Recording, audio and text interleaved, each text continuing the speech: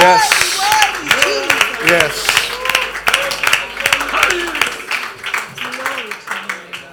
There's no name like the name of Jesus. Amen. Because he rose. Amen. Yes. Because he's seated in glory. Because he is the King of Kings. Yes, he is. And he reigns and he rules. Yes. You know, there's people that have powerful names. You know, I thought about a powerful name, Alexander.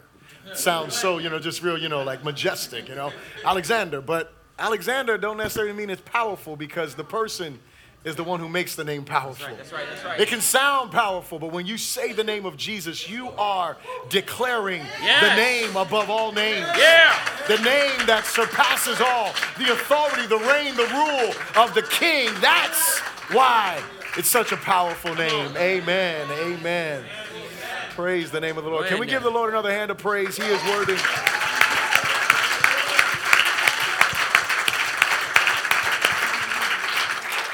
Praise the Lord. And can we thank our worship team here for taking us a little higher? Amen. Praise the Lord. Leading us into the exaltation of Jesus. At this time, our core kids are dismissed, so that's children from 6 months all the way to 6th grade. You're dismissed to your classes as they're going there. If you would, in the sanctuary, open your Bibles with me to the Gospel of Mark, chapter 3.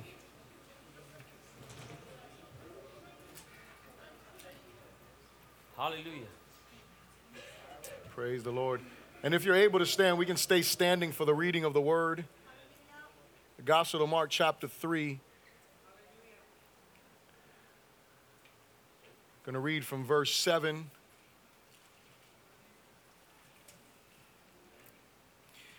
When you got it, say so.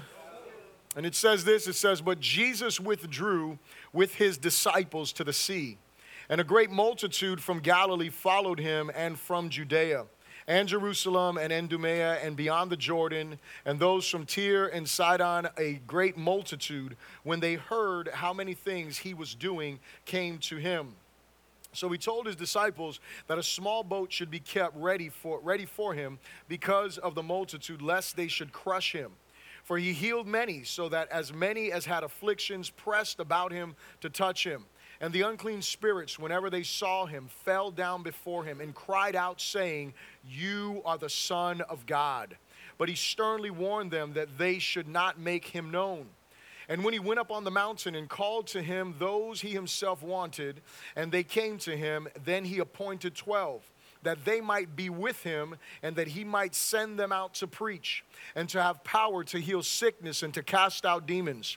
Simon, to whom he gave the name Peter, James the son of Zebedee, and John the brother of James, to whom he gave the name Boanerges, that is, sons of thunder.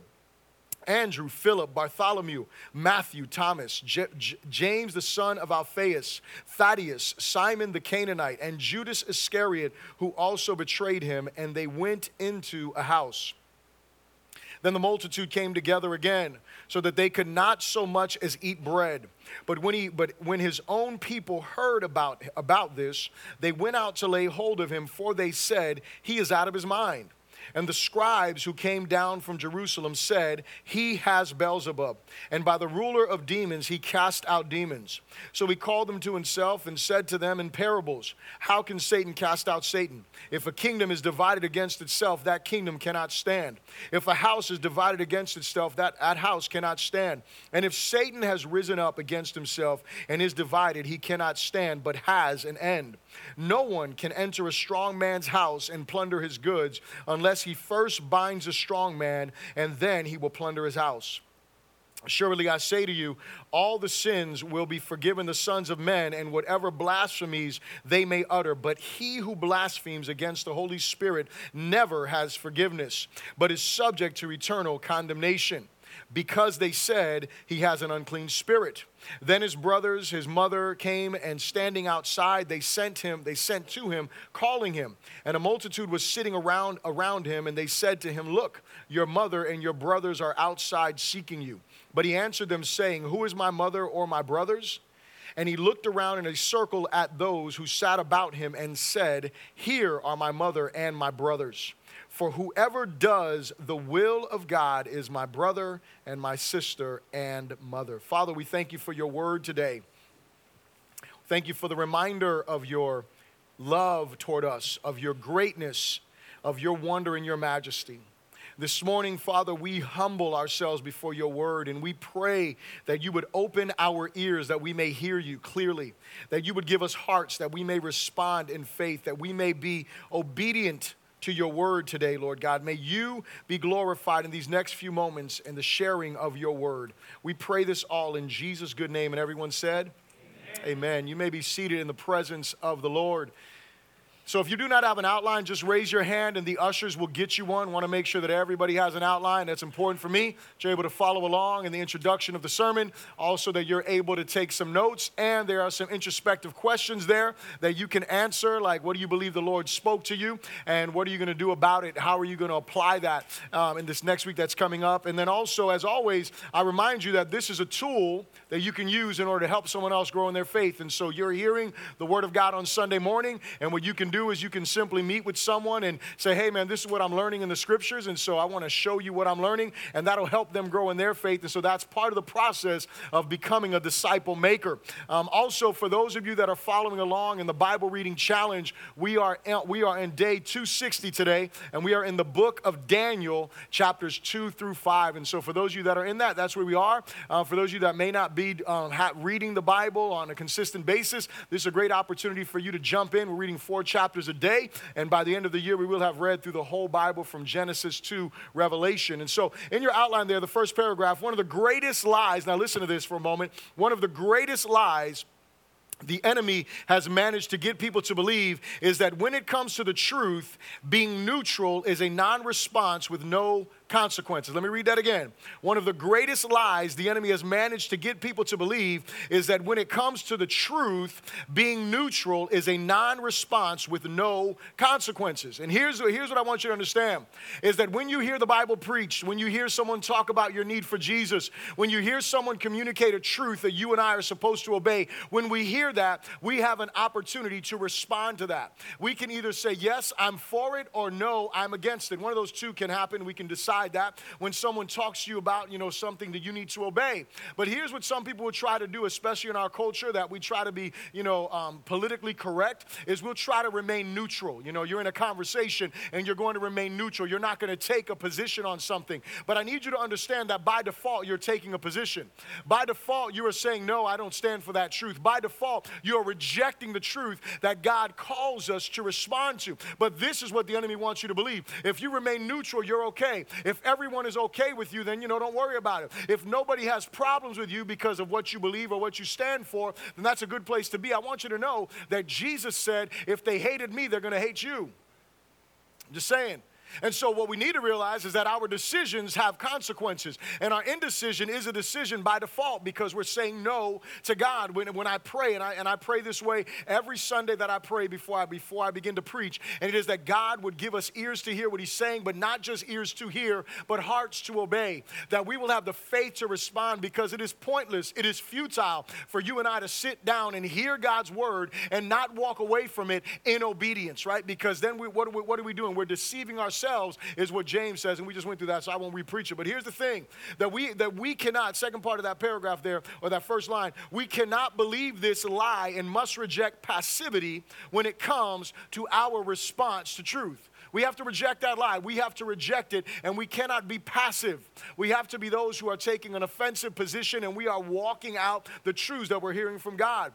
And so in this portion of Mark, second paragraph there, in this portion of Mark, Jesus, up to this point, he's been ministering powerfully, testifying to the kingdom he represents, and now we are presented with different responses to who he is. And so for all this time up to here, Jesus has been healing the sick. He's been calling people to repent because the kingdom of heaven is at hand. He's been doing all of these things, and now what you're starting to see materialize is some different responses to who Jesus is. And so there was a bunch of different people that said different things. Some of the people said, remember last week when we were on the internet, for those of you that were able to make it, some people said he was a lawbreaker. Because what? Because his disciples went through the fields on the Sabbath day, and they were eating the grain, and they weren't supposed to do that. And then he healed the guy with the withered hand on the Sabbath day. And so they said he's a lawbreaker. And then you have other people that said that he was a miracle worker. That's the reason why the crowds were coming to him, because he was doing all of these miracles. And so they saw him as a miracle worker. And then other people said that he was crazy. Hello, somebody.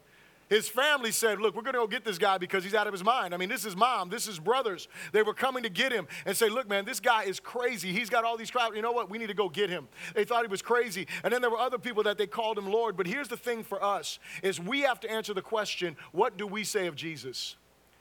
When you are asked the question, what do we say of Jesus? I mean, what do you mean? What do you say of Jesus? Is he God the Son? Is he the one who was prophesied about? Is he the one who all of these prophecies in Scripture declare that he is the one who was coming? Is he the one who has the name above all names that we sang today? Or is he just another God? Is he just another prophet? Is he just another teacher? Who is Jesus in your estimation? And the reason why this is so important is because depending upon your response to that question will determine what you are going to do. And so what we're talking about today is knowing and going. And so when we know who Jesus is, we are going to go hard for him. We're going to live for him when we really live for him. You see, the reason why you and I are sitting here today is because 11 guys decided that they were going to follow the one that they knew, who they believed what he said about himself. They were going to follow. 120 people were in an upper room and they were praying until the power of the Holy Spirit came down. Because what? Because they believed in who Jesus was, and so they obeyed what Jesus said. And so when we believe the things that we declare or the things that the Bible says, then we will live a certain way.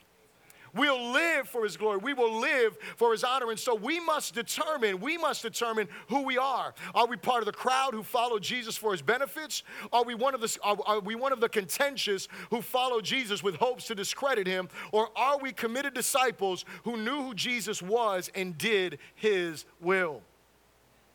Three groups of people that we see if we look at these three categories. We have the crowd, the people that are there always, right? That's one part of the group. We have the other people there that they are the contentious ones, the ones that are always trying to discredit. They're always combative. They're always argumentative. They never want to just submit to and hear the truth about Jesus. And then we have the committed. And so the question, I want you to think about this throughout this sermon today. Which one are you? As we walk through and look at them in detail, which one are you? Which one do you declare yourself? Which one would you say that you are? And so the big idea that I have for you, and this is so important, is what we really know of Jesus will determine if and how we go for Jesus. What we really know of Jesus will determine if and how we go for Jesus, right? And when I say go, I mean go hard for him. Live for him. Live for his glory. Live for the truth. If you know him, then you are going to go. But if you don't know him, you're not going to go. If you don't know him, you're going to do what? You're going to sit back. You'll probably just be part of the crowd. You may even become one of the contentious, but you're never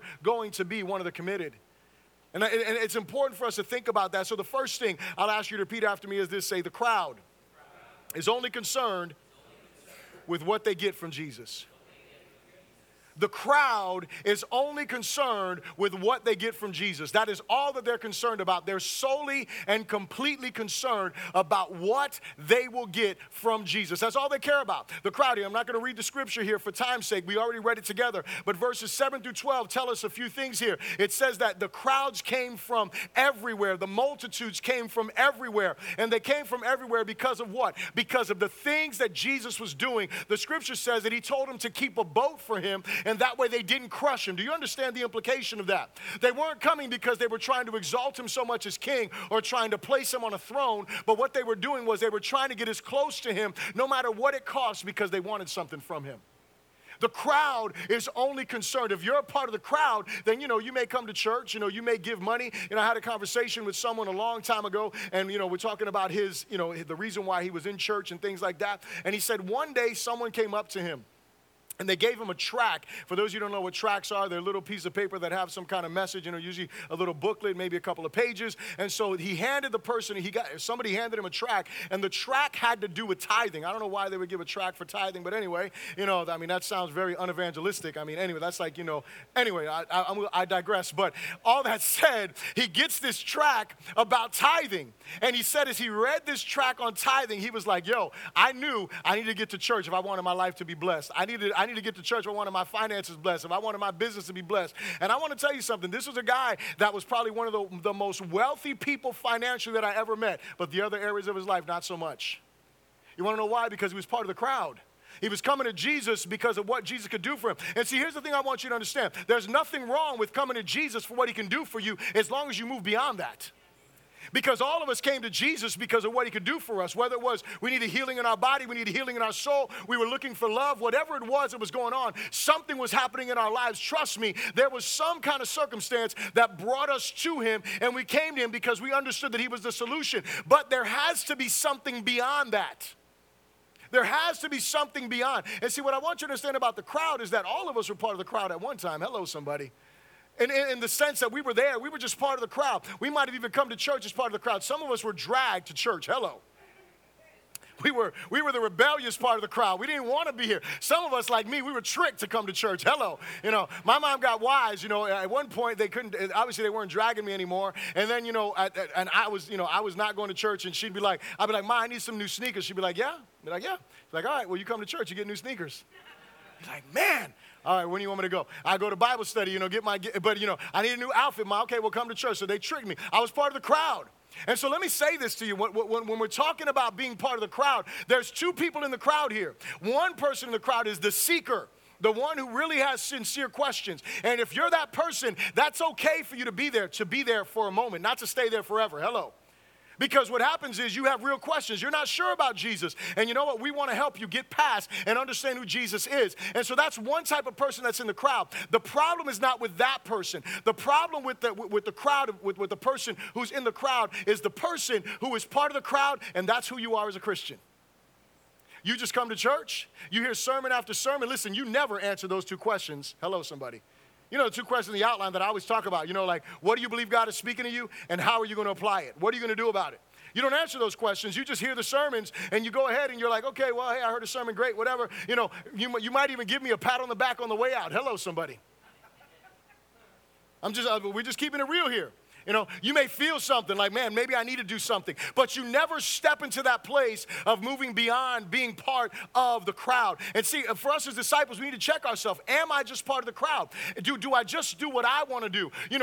When I think about this, reading Ezekiel, going through the book of Ezekiel, he has a vision. And in part of the vision in the book of Ezekiel, he says that he saw the water coming out of under the threshold of the temple. And as the waters were coming out, it says that, he measured 1,000 cubits, and then he got in the water, and it was like up to his ankles. And then he measured another 1,000 cubits. It was like up to his knees. He measured another 1,000 cubits. He was up to his waist. Measured another 1,000 cubits, and he was at a point where he couldn't do anything. He had to swim. He couldn't walk. He couldn't get across there anymore. And for some of us, I thought about this. It's kind of like, and I like the ocean analogy. You can go into the ocean, and you can stand into your knees. You can get in there on your ankles into your knees, and you can get wet all over, and you're not really doing anything. Hello. You're not really submerged in the ocean. You're still in control. God's not in control. The ocean is not in control of you. You're not out there deep where, hey, man, I'm at somebody's mercy. That's not like that. And so for some of us, what we do as part of the crowd is we hang out in the shallow. Hello, somebody. We don't ever enter into that place where we are fully submitted and fully engaged and fully yielded to God's will. And God is calling us out of the crowd into that place of commitment. And so what do we have to do with those that are in the crowd? Well, for those in the crowd, we continue to preach to them, because within the crowd, there's some people that will commit to Jesus, who will move beyond what Jesus can do for them, and they will move to the place that they will become disciple makers and join the team. Hello. So we be faithful to preach to the crowd. The second thing I ask you to repeat after me is this: say, the contentious solely desire to discredit Jesus. The contentious solely desire to discredit Jesus. And so you see there again, we have this conversation that takes place, and you look at verse 21 here, and it says, verse 22, it says, and the scribes, and in verse 20 and 21, we see the description of his family. They were calling him crazy. They thought he lost his mind, but they're not necessarily contentious. They're just doubters. They're full of doubt. They're not contentious with him, right? They're not trying to deny anything. They're confused. I mean, you think about it now. They saw Jesus in their house for 30 years. He didn't do any miracles. I know like some of y'all might have read some places that when he was a little kid, he made some wood, doves turn into real doves. Not true. Hello. That's just a lie. He did listen, the first miracle Jesus did was at the wedding of Cana. Hello, somebody. That was the first miracle that he did. You know how I know that? The Bible tells me so. Hello. That's what the scriptures say. The scriptures make it crystal clear that the Bible does not record every single miracle Jesus did, but it records for us the first miracle. Hello. And so, all that said, you know, we're looking at his family. They didn't see him doing miracles. He was a normal guy, you know, growing up. And so, I mean, obviously, when he was around 12 years old, he's at the temple. He knew he seemed to have these questions that these, you know, teachers were like, wow, this guy's got something special. But it wasn't anything beyond that. And then all of a sudden, he steps out of the house at 30 years old, and he goes and gets baptized. The dove comes down upon him, and he goes out to the wilderness for 40 days. He starts praying. He comes out of the wilderness empowered by the Spirit of God. He starts preaching, repent, for the kingdom of heaven is at hand. And all of a sudden, these multitudes start following him. People are getting healed. And his family's like, what is going on? Is this guy crazy? That they didn't know what to make of it. But they're not the contentious ones. The contentious ones are the next ones that we see in verse 22. It says, and the scribes who came down from Jerusalem said, now notice, remember we read earlier, right? We read earlier, it said in people, the multitudes came from Jerusalem, in Judea, and all of these different places. So these scribes were part of the crowd. And it says what? They said, he has Beelzebub. And in the original language, what it literally says is he is possessed by a demon. That's what it's saying. He is demon possessed. That's what he's saying about Jesus. That's what they're saying. And he goes on to say this. He says the next thing. He says, they say, by the ruler of demons, he cast out demons. And so what they were saying to him was they were like, listen, you know what, man, this guy has a demon. You guys are following him. And so these guys are depictive of what? They're depictive of the people that are contentious. Because what they wanted to do is they wanted to discredit Jesus, because if they could discredit Jesus, then they would do what? They would dissuade the crowd and they would discourage the committed. That's what they wanted to do. They wanted to get the crowd to be like, oh, you know what? We're not going to follow him. We're not going to come to the one that has the words of life. We're going to reject him. You know what? We don't need to keep following because this guy has a demon. And so they began to say this about Jesus. And then they wanted to discourage those who are committed. It's the same thing. Can I tell you something? It's the same thing in our day. Are you here? Have you had any conversation with some contentious people? Hello. I mean, some folks that just, I mean, they're against anything that has to do with God. You know, I mean, you've been on Facebook, right? And you mentioned something about God. Had a friend from Fort Lauderdale. And he was, you know, he prayed, Christian guy, you know, knew him growing up. Neither of us were Christian. We were growing up together in middle school. And, you know, he puts on Facebook, he says, you know, I thank God because, you know, he heard our prayer. You know, we prayed that we wouldn't get a direct hit and all this and that. And so he's thanking God. He's giving thanks to God for that. So one of our other mutual friends, and he comes and he's like, really? He said, so I guess God didn't hear the prayers of the people in the Keys or anywhere else. I'm like, the devil. I'm like, so anyway, so I don't want to get into a big debate, right? I'm like, you know, the underlying argument is that God doesn't hear anybody's prayers. And that was my friend's argument. And in part, you know, the other friend, the contentious one, he's like, you know, well, God didn't hear anyone's prayers. He's like, God gave us science. And I'm like, really? I'm like, and science had this thing going left, right, back and forward circles. I mean, there's one, the best meme that I saw before the hurricane, it was like 20,000 squiggly lines. We're like, okay, we're going to get wet. I mean, it was like, that's all we knew, right? I mean, it was going to be harsh. It was going to be terrible. I mean, it was going to be bad. But, you know, science didn't save anyone in the sense of, you know, we didn't figure out a way to stop the hurricane. Are you here? And so this person is being contentious, and they have this attitude. And so someone else, they told me that you know, someone shared a story with me, and they are part of this church. I didn't tell them that I was going to share this story, but anyway, I love you. So they send me an email. I want to show you the right attitude to have, right? So they send me an email, and they're like, I was praying, and God really showed up, and, you know, we didn't lose power, and we didn't have any damage, and went through all this, and I was like, praise God. I'm like day 3, no power. And so I reply back. I'm like, praise God that you didn't do that. I said, next time pray for me, because obviously I wasn't covered enough. But, so, the point is, right, you got one person being contentious, right? Like one person wants to bash God, and God doesn't hear prayer. And the other is like, man, look, the reality is, man, God is wiser than all of us. Why on earth did Irma come through? I have no idea. Why did Harvey go through Texas the way it did? I have no idea. Why is Maria trying to show up? I have no clue. Jose done left. He bailed out. Maria's taking her place. And so we need to be praying. I mean, like, for real. Like, I mean, we need to... Like, the earth is going nuts right now. But the Bible says that, does it not? It says that the earth is groaning, right? That creation is groaning, awaiting the revelation of the sons of God. This is what Romans chapter 8 tells us. And so there is a groaning that's going on. And so all this natural disaster and stuff, this is us looking at what? The return of our Savior. And look, here's a beautiful thing that you can look in all of this. In all of this, you know what I saw all over Facebook and I saw all over places? I saw the church being the church. You know what? I text someone. I text Tracy. And listen, y'all need to invite Tracy and his family over. They still don't have power. Hello, somebody. Yeah, oh, y'all are hurting. Y'all felt that. But here's the thing. I text him like, hey, Tracy, you want to come over? And he's like, nah, man, we're good. We're going out. And he said, but man, I just want to thank you, for the church being the church and, extending so much love and all of this kind of stuff. And so here's what I'm saying. In the midst of this stuff that goes on, you know what the beauty of it is that the church has an opportunity to shine brightly for Jesus, to show our love, to show our concern, to show our care for others. You have people that are out there that, with chainsaws, just excited to use chainsaws. I want to use a chainsaw too. By the way, I'm buying one, for the next hurricane. It's going to be in a week. So anyway, I'm going to do that because I just want to use a chainsaw. I just want to have, but I got to come over. That's it. I'm going out with Ricky next week. So anyway, ultimately, the reality is, it's our opportunity to do what? To not be contentious, to not doubt God, to not doubt God's love, to just understand that we are living in these end days and these things are going to happen. But we need to do what? We need to maximize those moments for the glory of God. We have to commit ourselves not to be contentious. And listen, my time is running. I got like 5 minutes left. But here's what I want you to understand. But I only had 5 minutes. But here's the thing. It's because worship was just amazing. But, all that said, this story here, because how many of y'all have ever had this question about the blasphemy of the Holy Spirit? Anybody raise your hand real quick? Anybody have this question? Because that's what Jesus talks about here. He all of a sudden has this question about the blasphemy of the Holy Spirit. He brings this up. I want to show you how to deal with a contentious person, okay? This is not my way. This is Jesus' way. Look what Jesus does. He says this. He calls them together. This is what prompted this whole parable that he says. He calls them to himself, and he said to them in the parable, he said, how can Satan cast out Satan, right? If a kingdom is divided against itself, that kingdom cannot stand. And if a house is divided against itself, that house cannot stand. And if Satan has risen up against himself and is divided, he cannot stand, but he has an end. I want you guys to notice what Jesus was doing. He was taught, what he was doing was he was questioning the rationale behind what they were saying. What he was saying, he said, hold on a second, you're telling me that I have a demon, right? That's what you're saying. So you are acknowledging that there is another kingdom, that there is another power. You're saying that I have that power. And he says, so let me just talk to you about some common sense here. First of all, a kingdom doesn't rise against itself.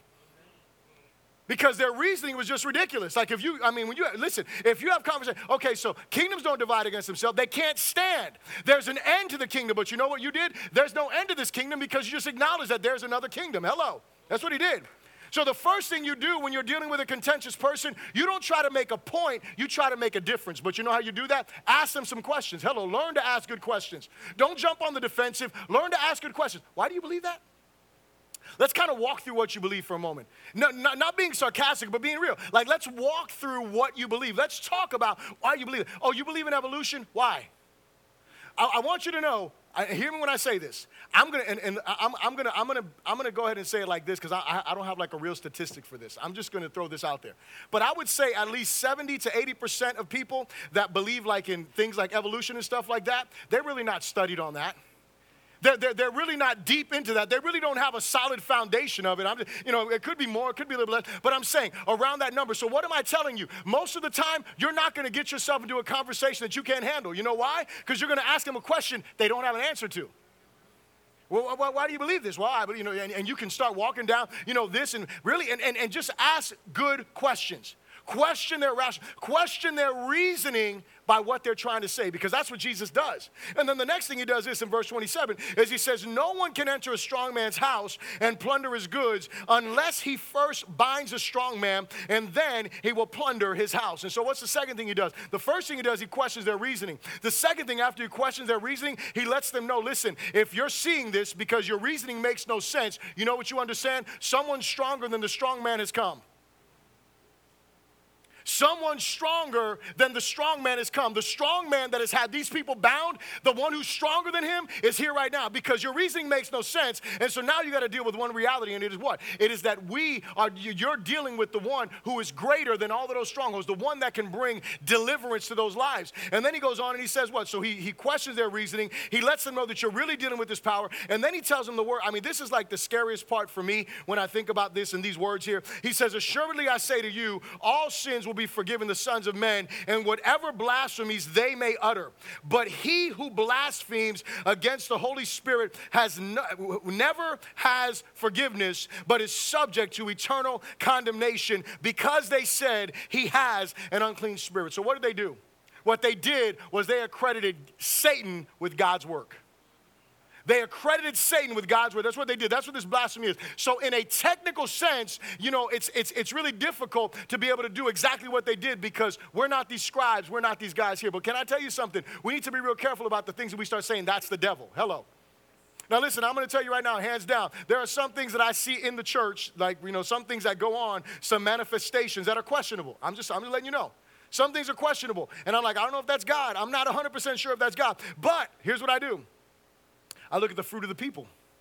I look at the passion, or what I can see as their passion, their pursuit for God. And I look at that. And if I see fruit in their lives, I see a passion for God's word, I see reverence for God, then I'm going to have to say, hold on a second, I can't be calling that the devil. Now, there are other things, hello somebody, that I can be like, clearly, that's the devil, that's not God.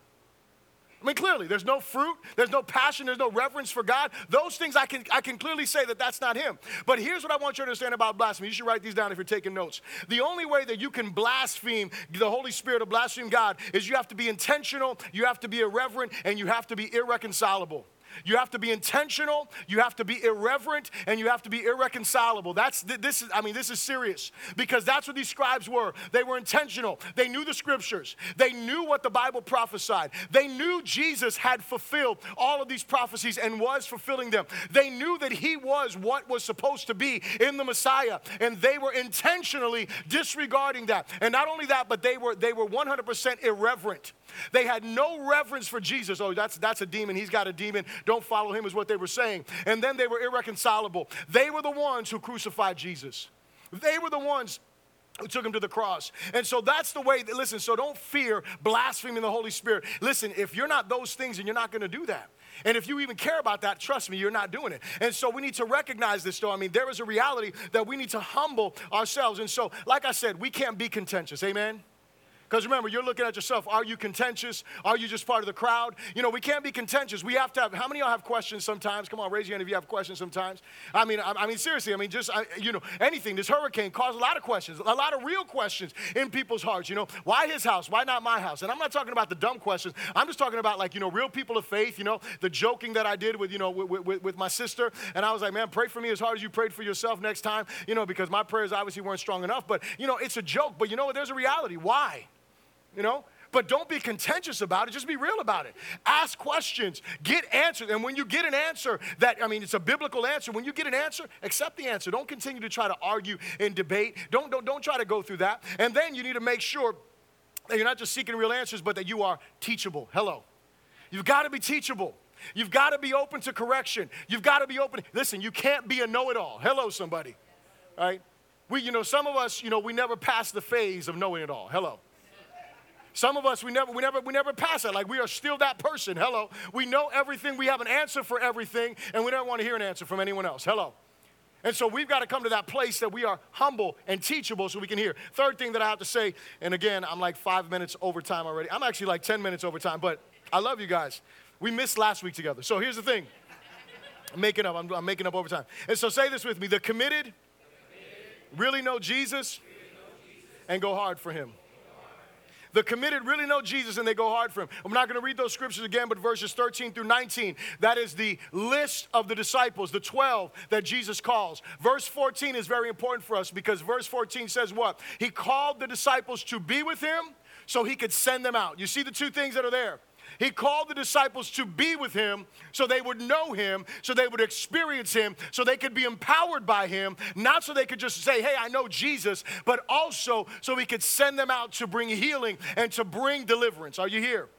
It's very important that we realize that. But I want you to notice something else that's really important there in verse 19. It talks about this guy named Judas Iscariot. Notice what it says about him. He was one of the 12 that was called, and guess what he did? He remained part of the crowd. Hello.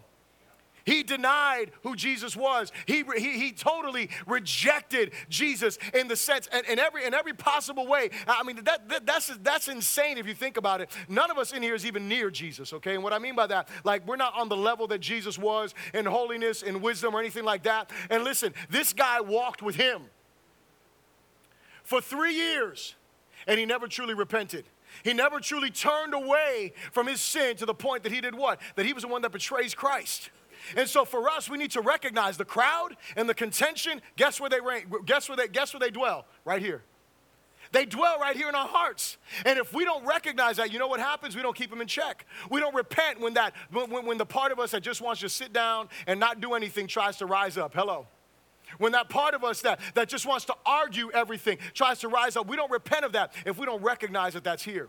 But notice that that's there. But the two things that mark someone who is truly committed is, number one, a powerful commission. They've been commissioned with power. And then the other thing is a devotion to the will of God. The last verse is there in verses 31 through 35 when Jesus' family comes to him. And again, I won't read it for time's sake. But when his family comes to him and they're going to try to take him away, he sits in the room and they say, your mother and your brothers are there to get you. And he looks around and he says, who are my mother and my brothers? And he looks around and he looks at everybody in the room and he says, these are my mother and my brothers, those who do the will of God.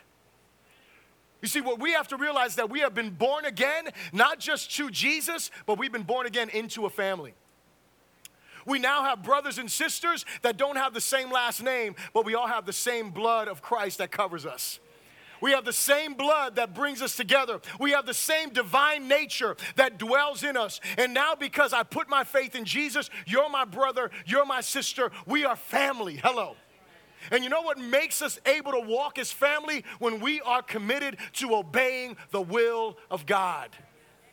See, because the culture needs to be impacted. But can I tell you something? It's not going to be impacted with people who don't care about God's will. It's not going to be impacted by people who are not obeying God. Because here's the thing that we have to realize is that God's power is right there when we walk in obedience. When we decide that we're going to walk in obedience, when we decide that we are going to obey the will of God, we will see the power of God manifested in us. Because God empowered us to make an impact in the culture. And so here is my closing question for you. Are you part of the crowd? Are you one of the contentious? Or are you a committed disciple of Jesus? Are you part of the crowd? If you're part of the crowd, God calls you out of the crowd today. If you're part of the crowd, he calls you to repent today. He calls you to turn to him today. Put your faith in him. Trust him and commit to living a life in obedience to him. Be in a relationship with him. That's what he's calling you to do. That's why Jesus died, to bring you out of the crowd. Are you one that's contentious? See, one thing I didn't say about contentious folk is that contentious people usually have a genuine justification to their contention. When you talk to someone who's contentious, most of the time, when you start to just pry a little bit in there, you start to ask, you start to dig a little bit, and you start to ask them, so what happened to you? And what usually happens is they had something that marked their lives. You know, you talk to them, and all of a sudden they tell you about a really bad church experience. They tell you about an uncle who was a pastor or a cousin who was this or something that occurred. You know, I mean, can I just tell you something? There are some ugly stories that people have. Ugly stories. They're not fake stories. They're real stories. People who were really hurt. But can I tell you something? Jesus died to heal us of all of that hurt. We're all falling short of the glory of God. That's what the gospel teaches us. It teaches us that we all fall short. I mean, that's what Romans chapter 3:23 says, is it not? That we all sin and fall short of the glory of God. I mean, that's crystal clear scripture. And so even in the church, say it with me, say even in the church. There's some ugly stuff. Keep talking, keep talking. Y'all were feeling that, like there's some ugly stuff, amen. Like, glory to God. We need to keep hurricanes around us because it brings out all the pretty in us. Amen. I'm just kidding. I rebuke that in Jesus' name. Let's just.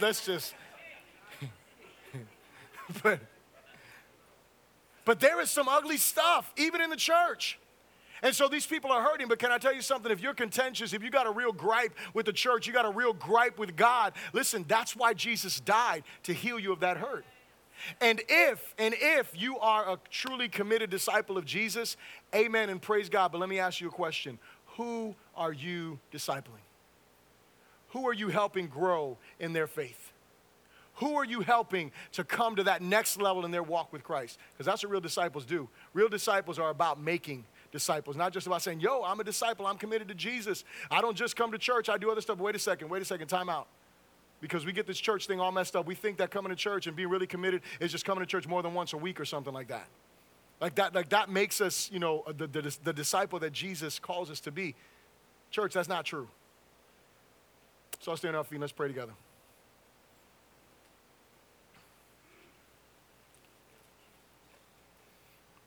We are called to make disciples.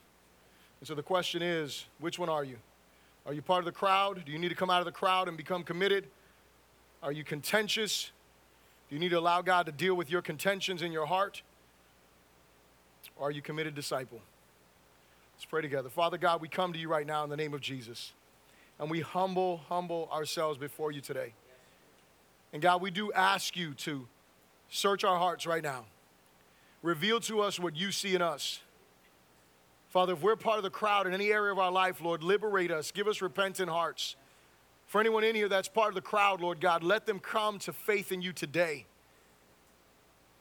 Father, for those in this place that may be contentious, that may be hurting, that may have experienced something that is hindering them from just walking in full faith and trust in you, turn them today, that they may feel your love, that they may know your embrace, and that you may bring healing to them. And for those that are committed disciples in this place, may we be disciple makers for your glory and for your honor. In Jesus' great name, and everyone said, amen. Amen. Come on, give God a hand of praise.